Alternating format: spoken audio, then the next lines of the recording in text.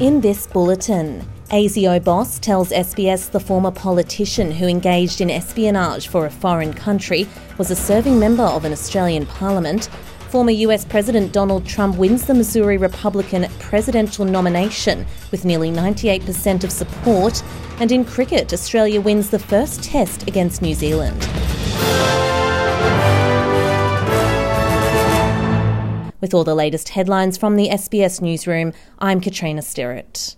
The unidentified former politician who engaged in espionage for a foreign country was a serving member of an Australian parliament when they were recruited. In an exclusive SBS interview, Director General of the Australian Security Intelligence Organisation, Mike Burgess, confirmed the politician was in Parliament when they sold out Australia. This announcement comes after the Australian Security Intelligence Organisation released their annual threat assessment this week, revealing the bombshell spying case.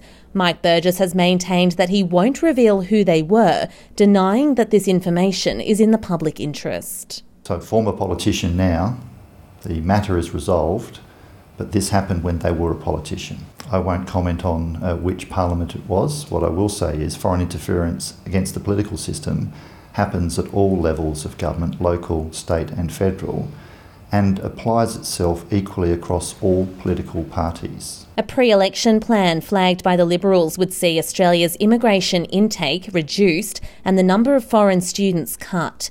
Opposition immigration spokesman Dan Tehan has criticised Labor's Big Australia policy and flagged cutting migration. He told ABC's Insiders program that immigration is too high in the country, saying 1.6 million people over 4 years was also too high.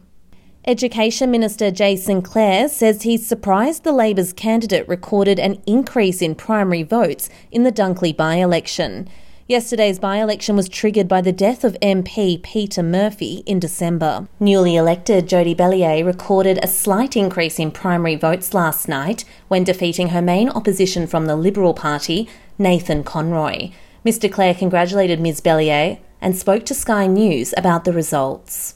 I am surprised with the primary vote. It was a higher primary vote than I expected.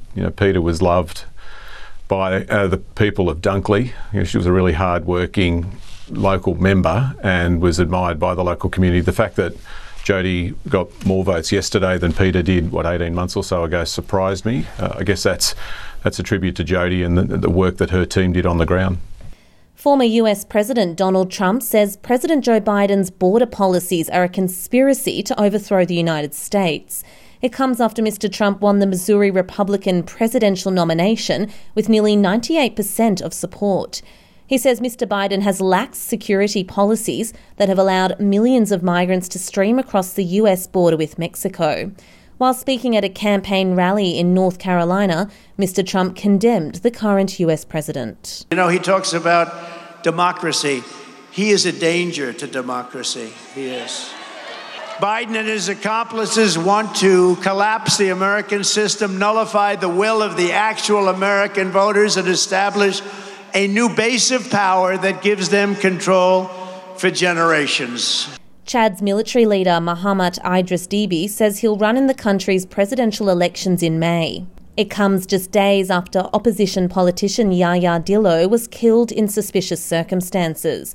The Chadian government has said Mr Dillo was killed in an exchange of gunfire with security forces. But on Friday, the government confirmed that Deby's uncle had been arrested following the incident. And in cricket, Nathan Lyon has spun Australia to victory in the first test against New Zealand on its fourth day at the Wellington's Basin Reserve. Australia won the test by 172 runs, claiming a 1-0 lead in the Trans-Tasman Test Series. It's a contest likely to be remembered for Cam Green's unbeaten first innings. The second test begins in Christchurch on Friday. And that's all this evening's latest headlines from the SBS newsroom. I'm Katrina Stirrett.